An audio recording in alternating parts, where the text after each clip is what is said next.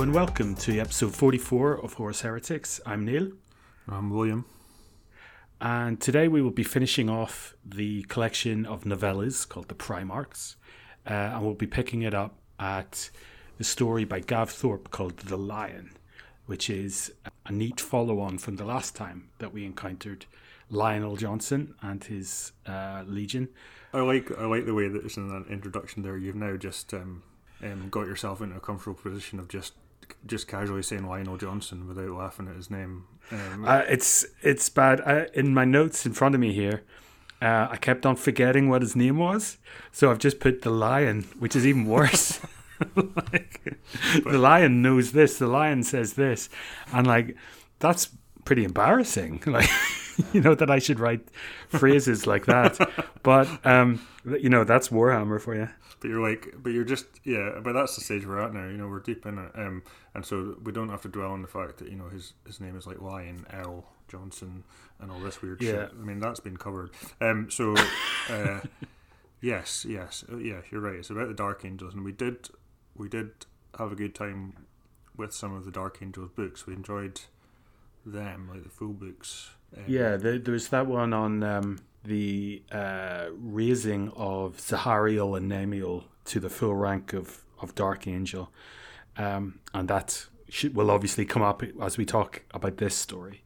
I can't remember the last time we actually they appeared, but this story sort of follows on almost directly after, in that Lionel Johnson is sort of brooding in his throne room because they are in a battle with the Night Lords. And the Night Lords are sort of running and hiding and won't fight like brave, proper soldiers should.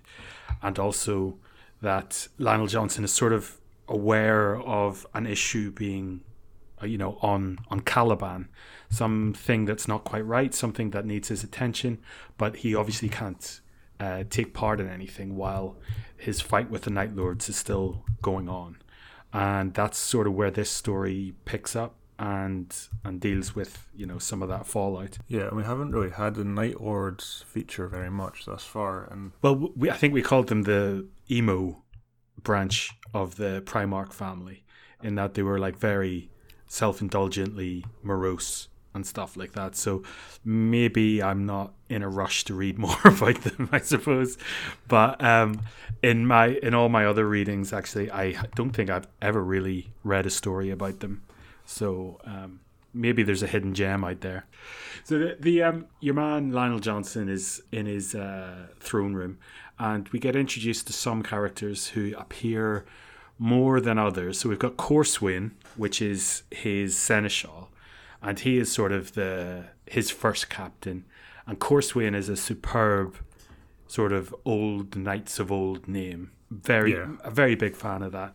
And then there's Stenius, who's the commander of the ships, and he's not much crack at all. And another one, Trajan, a recently raised soldier to a higher rank. Again, don't care much about him. It's really Corswain. So they're in a battle with the Night Lords, or a sort of a Cold War battle type thing, in that they can't get the Night Lords to face up to them. And they receive a message about the Iron Hands and Death Guard having a bit of a scrap at a place called Perditus. And Lionel Johnson clearly knows about that place. He says he took it with the Death Guard, and that there was some Mechanicus research taking place that is now off limits to all the legions. And so clearly he thinks some sort of shit is going on there. So he orders a force to be mustered in order to go there, and says, you know what, fuck the Night Lords. This is much more important than dealing with them. We're going to take the bulk of our strength off to this. And there's a lot of warp troubles going on. God. This is just one of the major problems I have with this, is that I've got here, we're introduced to something called warp streams. They get into the warp, and then there's some sort of description about the navigators and how they're dealing with the warp, and there are different streams of the warp, and blah, blah, blah, blah, blah. It's all any number of MacGuffins being brought up as and when, and they're being tailed by somebody in the warp. They say we should assume it's a Night Lord ship, but apparently you can't trail things in the warp. That's pretty rare, and everybody's just shocked by that.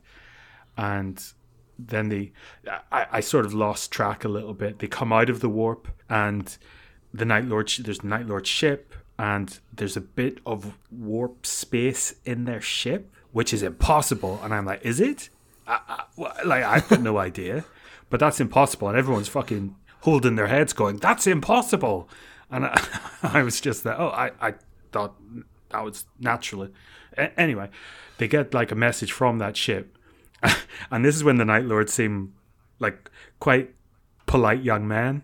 Is that they congratulate Lionel Johnson on a very cunning ploy.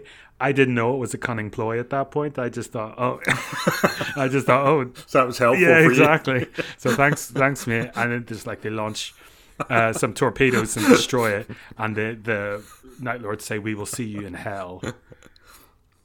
I would really like that if these books came with like sidebars in the voice of a Night Lord telling you what the fuck was going on at various points. Oh, that's right. This is when they say they'll see them in hell, or the word for hell in their own weirdo language, and somebody says, I can't remember the exact conversation, but they go, hell doesn't exist, and then they go, hell does exist, you foolish child. And they go, I told you not to broadcast that. Oh, but we're listening anyway. We're not. You're just like, oh, okay, magic. I see. Yeah, I know. Like I think I didn't, not in specifically in relation to I think this story, but one of these stories, or I did very much have the thought that this collection I was being made to think of just like something like the use of magic in Harry Potter. It's just basically like a thing that's always there that you can kind of do whatever you want with. Just any point in the story, all the navigators start like blasting eye lasers. Well, yeah. Well. This is the main bit of this story for me, right? So like, in this sort of what we're informed is an incredible maneuver to sort of go in and out of the warp or something, to try and like catch out these people that are chasing them, these Night Lords. They end up getting like a lot of warp monsters in the ship, which is that happens quite a lot.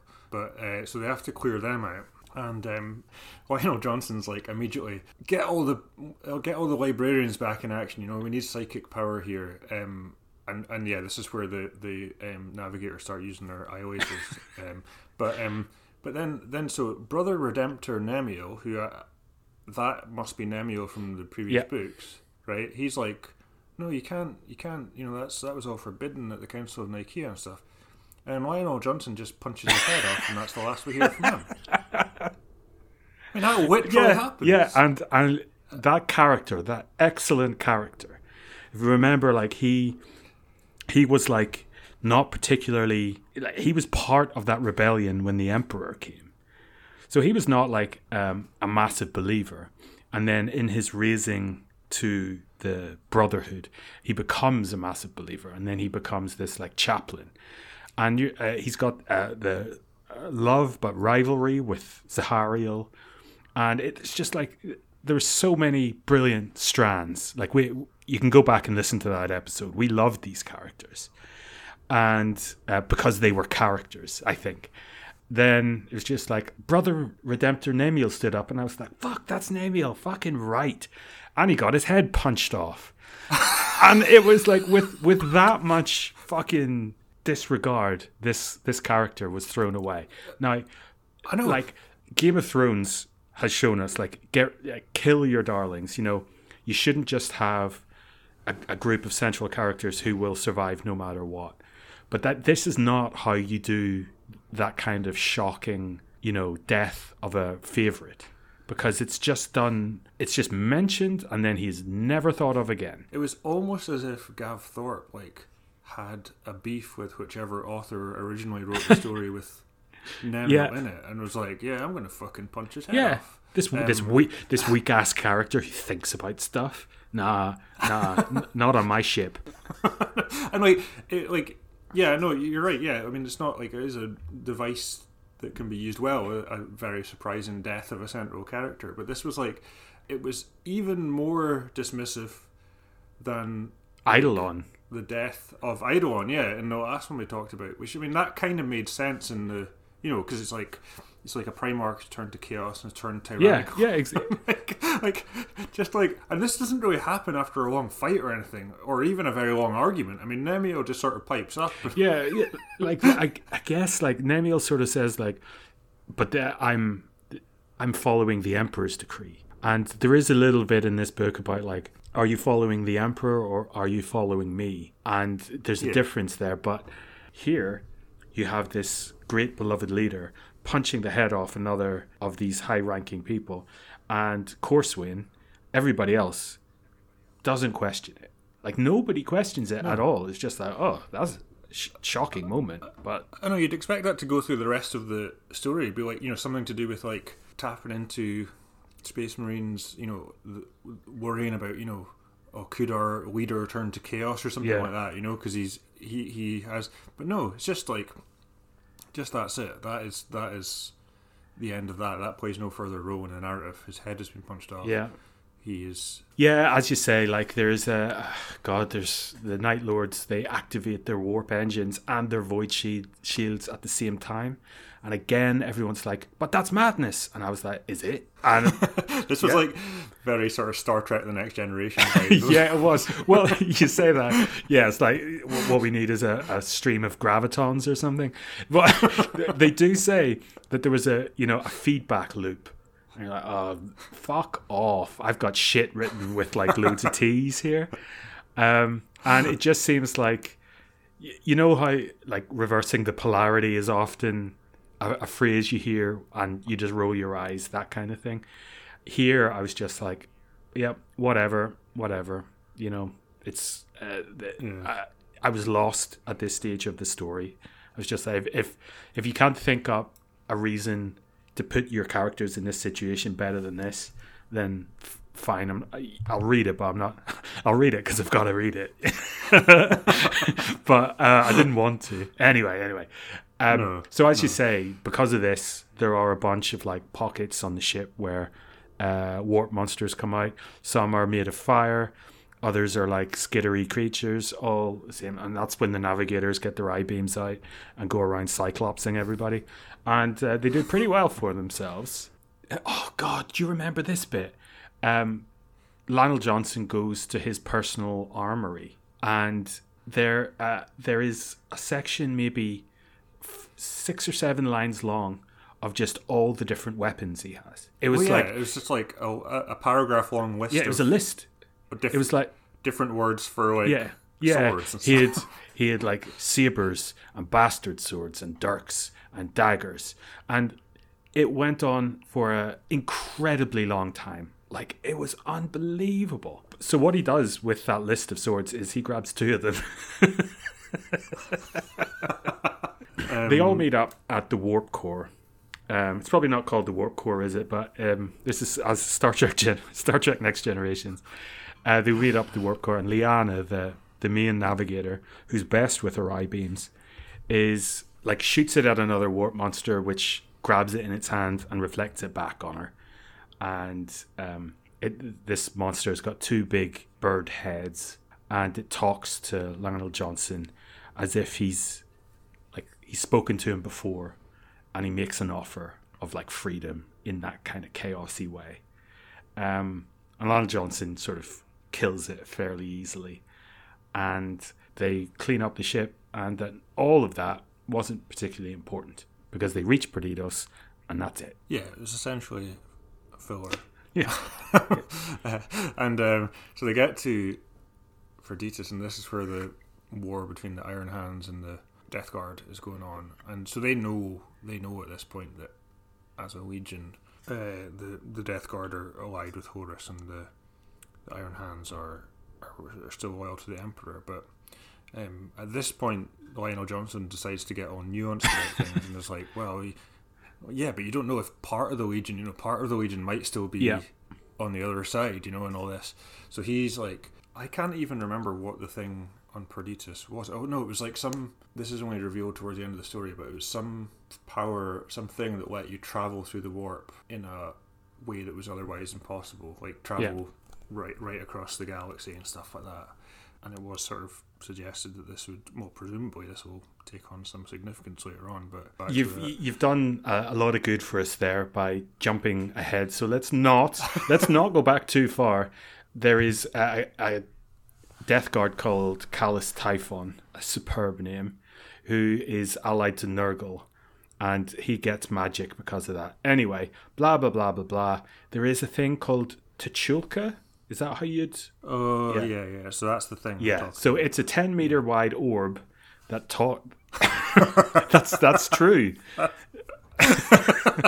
Sorry, I don't know why that's so funny, but it's just... Well, it's because if a 10-year-old child who's seen some sci-fi is to draw a science fiction villain, it's a 10-meter long orb that talks through the use of a small boy. And oh yeah, that's right. Yeah, so you had a servitor boy was being used as a puppet essentially by the orb. Yeah, so obviously Callus Typhon, he wants this orb because it allows you to teleport through the warp. You know, there are a number of examples of this happening during the book. And again, I was like, well, they've got teleportation already. And they're like, yes, but this is into the warp. You don't need a Mandeville point, or you don't need don't you? And so the Lion is like, Jesus Christ. Lionel Johnson is sort of like, well, I can't allow Typhon to have it because it's clear he doesn't want it for Horus. He doesn't want it for his own Primarch. He wants it for himself. And he thinks there's some sort of chaosy business going on there, and it is. Yeah, Typhon seems to be freelancing a little bit in that, but also the Iron Hands want to bring it back to Guilliman. Lionel Johnson is like, but Guilliman is trying to set himself up as another emperor, so he's not having it either. So what I'm going to do is destroy the planet, and everyone's shocked. The Death Guard try to break in and get it, but they're teleported away, and they destroy the planet. But Lionel Johnson has got the big massive orb in his own ship, and plans to use it for his own self. And then the story ends. It's kind of like Lionel Johnson on his own having a chat with the Shadows, and it seems clear that he's now a Cabal agent. Is that how you said? He's talking about he will enforce a kind of stalemate of endless war between the legions, which may at some point bring them to the negotiation table. No one will usurp the Emperor, but also nobody is better than the Emperor, and that's Horus, but also Guilliman. You're probably sensing that we didn't think this was fantastic. It's a bad story. Well, we'll get to an overall appraisal of this book soon. Okay. The next one, The Serpent Beneath. Jesus Christ. Well, take us through this one. I think you've got some things to say about this one. Recently, it's funny when we say things like, if you've been listening to previous episodes of the podcast, what are the chances that someone would just alight on this podcast and think, I'll just start at episode 44? It happens all the time. Right in the middle of this cryptic... No, I understand it with a normal podcast, but this, you'd be like, I suppose it doesn't really matter if you've heard the previous ones or know the stories. It doesn't really matter. But so just in case you are that person, we recently read a book about the Ultramarines that we quite liked, and it had this kind of structural device of having a timer that was telling you, it was in the system they used in their records of their wars and stuff to say when a conflict began, and so the timer sort of started in minus hours while it was building up to this attack on the planet they controlled, and then it counted up after that point when the war broke out, and that actually worked pretty well in that book. And this story has a version of that that is completely all the things that we worried that the other one would be. Just this really obtuse numbering and notation of what the times are meant to be. It wouldn't even work in a podcast. I would have to show you because it's all symbols and just garbage. And like, so basically this story is very much like, it has bits that are like a set piece from a Mission Impossible film, and the rest of it's like, what's that Andy McNabb book? Oh, not that I've read it, but what I imagine it to be. Bravo 20. Yeah. The rest of it's like sort of special forces fiction, and which is just like on its face. And I know that that's kind of stuff like that is sort of the gimmick of the Alpha Legion. This is about the Alpha Legion, by the way. But it's just stupid, right? In the context of Space Marines, like these massive, like hulking, armored, larger than normal humans. The idea of them like, sneaking about like the SAS or exactly something. It's just kind of stupid.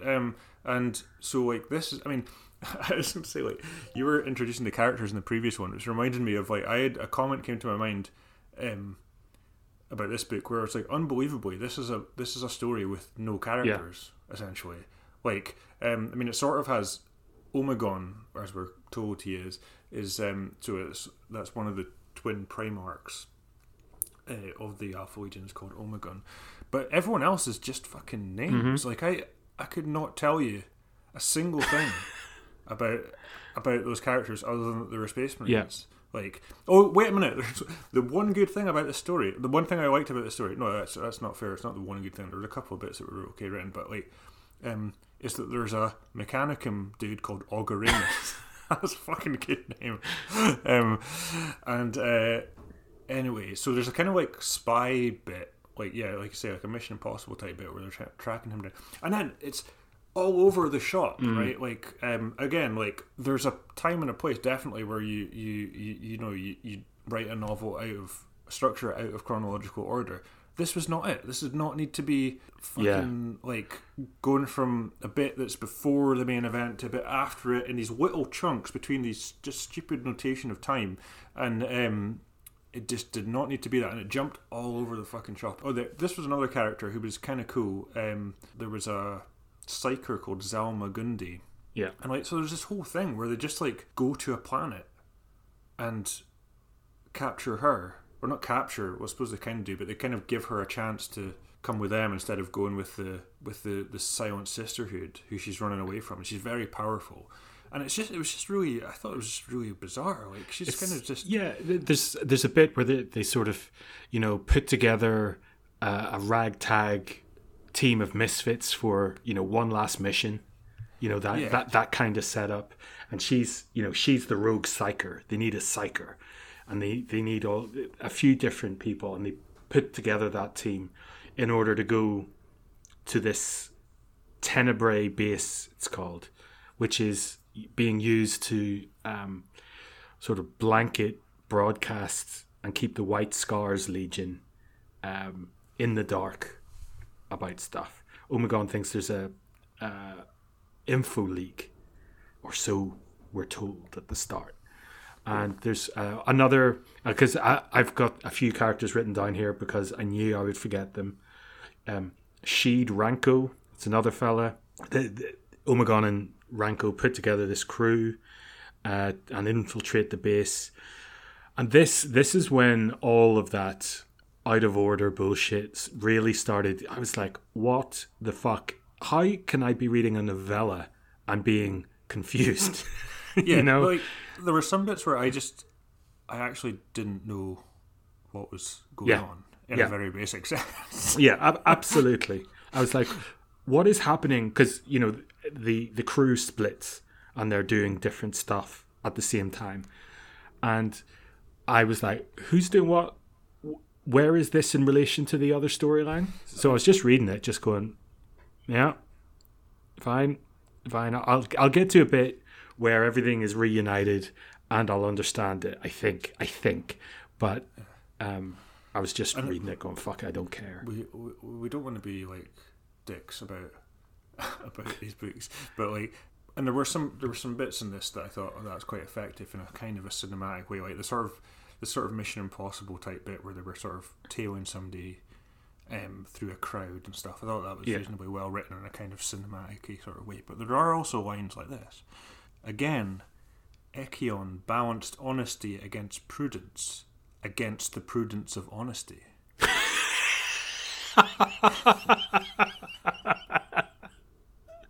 How many things are we balancing here? Well, yeah, you just look at that and you can try to like break it down, and I don't know what's going on there. That is an absolute beautiful line. I'm gonna have to make a note of that for the name of this podcast. That's going. So I don't think I could give a proper synopsis of this because I don't know what happens. Omegon kills some people. Other people are killed. They all meet up again, destroying the base. They meet up where they should be rescued. You know, the team should be picked up. If it's a liquid smooth planning, Sheed Ranko should be there in order to pick them up. Omegon, aha! He reveals he is Sheed Ranko and has been impersonating Omegon the whole time. This is a suicide mission from the start. And I was like, is every story with the Alpha Legion going to contain Yeah. Do you know what I mean? I think so. I think that's their main you know, thing. That happened. I honestly, I wasn't expecting it. Like, I hadn't thought that was the case. But I just, my heart sank. Yeah, like there was a bunch of stuff. There was like the last couple of like little mini chapters that sort of revealed the truth. Yeah. Right. I didn't understand. Like, I was like, I don't understand what's being revealed here. I'm not confident enough in my own view of this because I was just reading it, so I was just like, fuck this. Yeah, this was like walking through fucking concrete reading this thing. Like, but there's like, so the main bit after that, sort of getting the team together, is that they are, so basically what is not that much more than a suspicion. Like, the information's been, that they don't even know to who. The information is being fed out of the Alpha Legion. Essentially, that there's like a double agent in the Alpha Legion, right?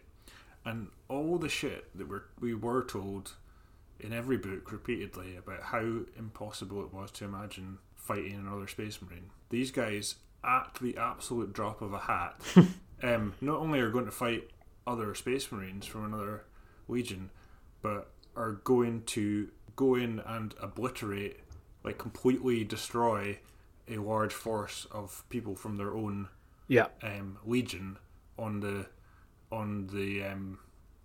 pretty, I can't remember what their evidence was, but it, at least at some point it was pretty much Omegon's suspicion was the main driving Well, force. there was conversations between Omegon and Alfarius, and it seems to me that there is a possibility here that Omegon is working against Alfarius, and Alfarius is working with the Cabal. I've just realised that the Alpha Legion are too smart for us. The Alpha Legion have outwitted us in the course of this book. That's what's happening to us. Congratulations to them. I don't mind. This story infuriated me. No, infuriated is wrong. I didn't feel fury. Bored. How's that? Bored. It bored the fucking shit out of me. This story.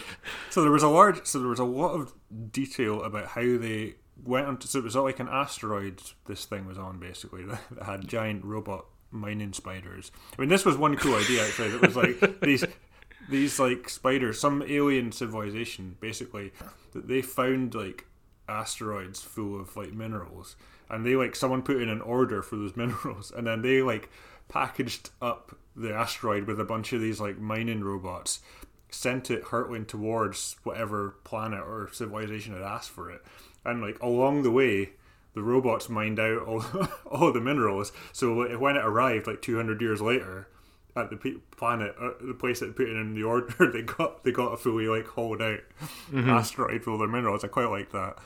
But so this, I noted this down because I felt like it was quite a good example of this type of stuff. You're just reading it and it's just like hard to follow. So here's a little passage.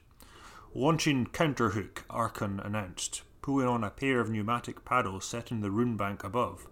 A loud pressure snap reverberated through the torpedo as a harpoon launched from the rear of the craft, trailing an adamantium alloy line. Satisfied that the harpoon had embedded itself deep within the bedrock, Arkhan reported, firing grapnels, engaging resistance. There's a lot of hooks and grapnels and torpedoes and lines and my feeling reading that passage was fairly typical of my feeling reading this whole story. Yeah. It's kind of like it was not badly. It was badly written. Oh, shit. It's not the worst thing I've read, but it may be the most boring. It's the worst. I would say I think it's the worst thing in this series thus far. Yeah. Yeah. I'm not saying it's the worst thing I've read, full stop, in my life, but I think this was the most. I thought this is a waste of my fucking time. Reading this. Like, there's been some. I think everything. I mean, like I said, there was like. There was actually, now that I'm sort of going over it, there was a few cool things that I thought, that was kind of a neat idea. But as an overall story, it was so turgid and so lacking in any, like I say, it was like a story devoid of characters. Even by the standards of these books, like, even if, like, sometimes the characters you get are just quite, like, two-dimensional sort of archetypes, but, like, that's still something to, like, you can to latch onto, like, there's the baddie, like, this was just bad. This was bad, everybody. And I was, as you say, walking through concrete was a very good description of this. So in terms of this whole book, I mean, this was like, I know, like, we are kind of reviewing these books. We're not really reviewing them as in this sense of, this is, recommended, go buy this one.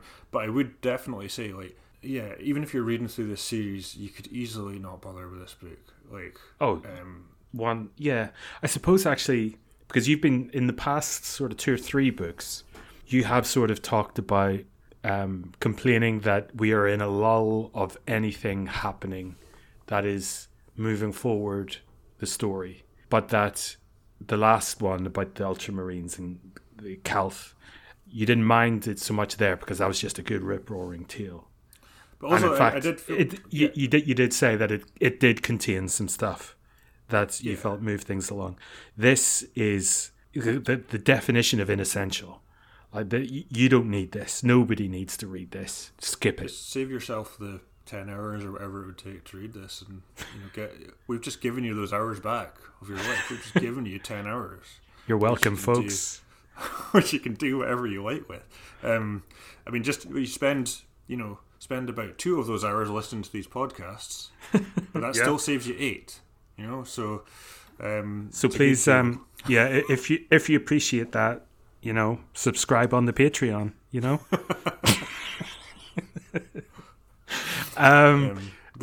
Patreon, by the way. There is no Patreon, by the way. Right. So that was shite. On with the next one. It is Fear to Tread. So that will be about Sanguinius. I think I've read this one before, actually. I don't think I've read it, but like I'm weirdly familiar with the title, as if I at least thought about reading it in the past. That sounds good. Like the Blood Angels, we know they're like, Sanguinius is an A-lister who hasn't really been in the stories much, so that would be cool. Yeah, I'm looking forward to that one. The Primarchs, I feel really disappointed after this one. Like, sometimes, like, after that Ultramarine one, No Fear, I was sort of like shadowboxing, I was like, come on, let's go fucking have a battle. Do you know what I mean? Yeah. And the same with that previous one with Namiel and Zahariel. I was like, oh yeah, this is great. I feel bummed out by the Primarchs. I feel like I've just been sort of stopped in my tracks. So that's disappointing. It does make me wonder. I wonder if the novella is just not a good format for this series. The short stories. We've had a couple of short stories collections, and they were like a mixed bag. I would say, like some of them quite good, but obviously they're short. So someone can have just a whole story that is basically sort of one idea or one scene, basically, one sort of sequence of things, and that can kind of work. But here it was like, like they all probably could have been done as short stories, but they were done as novellas, which just dragged it out for longer, basically. It was a giant pain in the hole. Anyway, Well, everyone, thank you very much for listening. This has been sort of therapy for me and Will, it seems. So thanks again. Please do tell everybody that you haven't told already about the podcast. It's really the only way that we get to spread the word.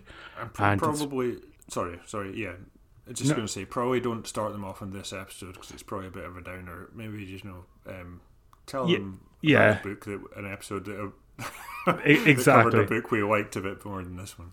Exactly, and it's really nice to hear from you as well. We're at horseheretics@gmail.com, so get in touch there, and we will be back with Fear to Tread in a couple of weeks' time. Onwards to a novel.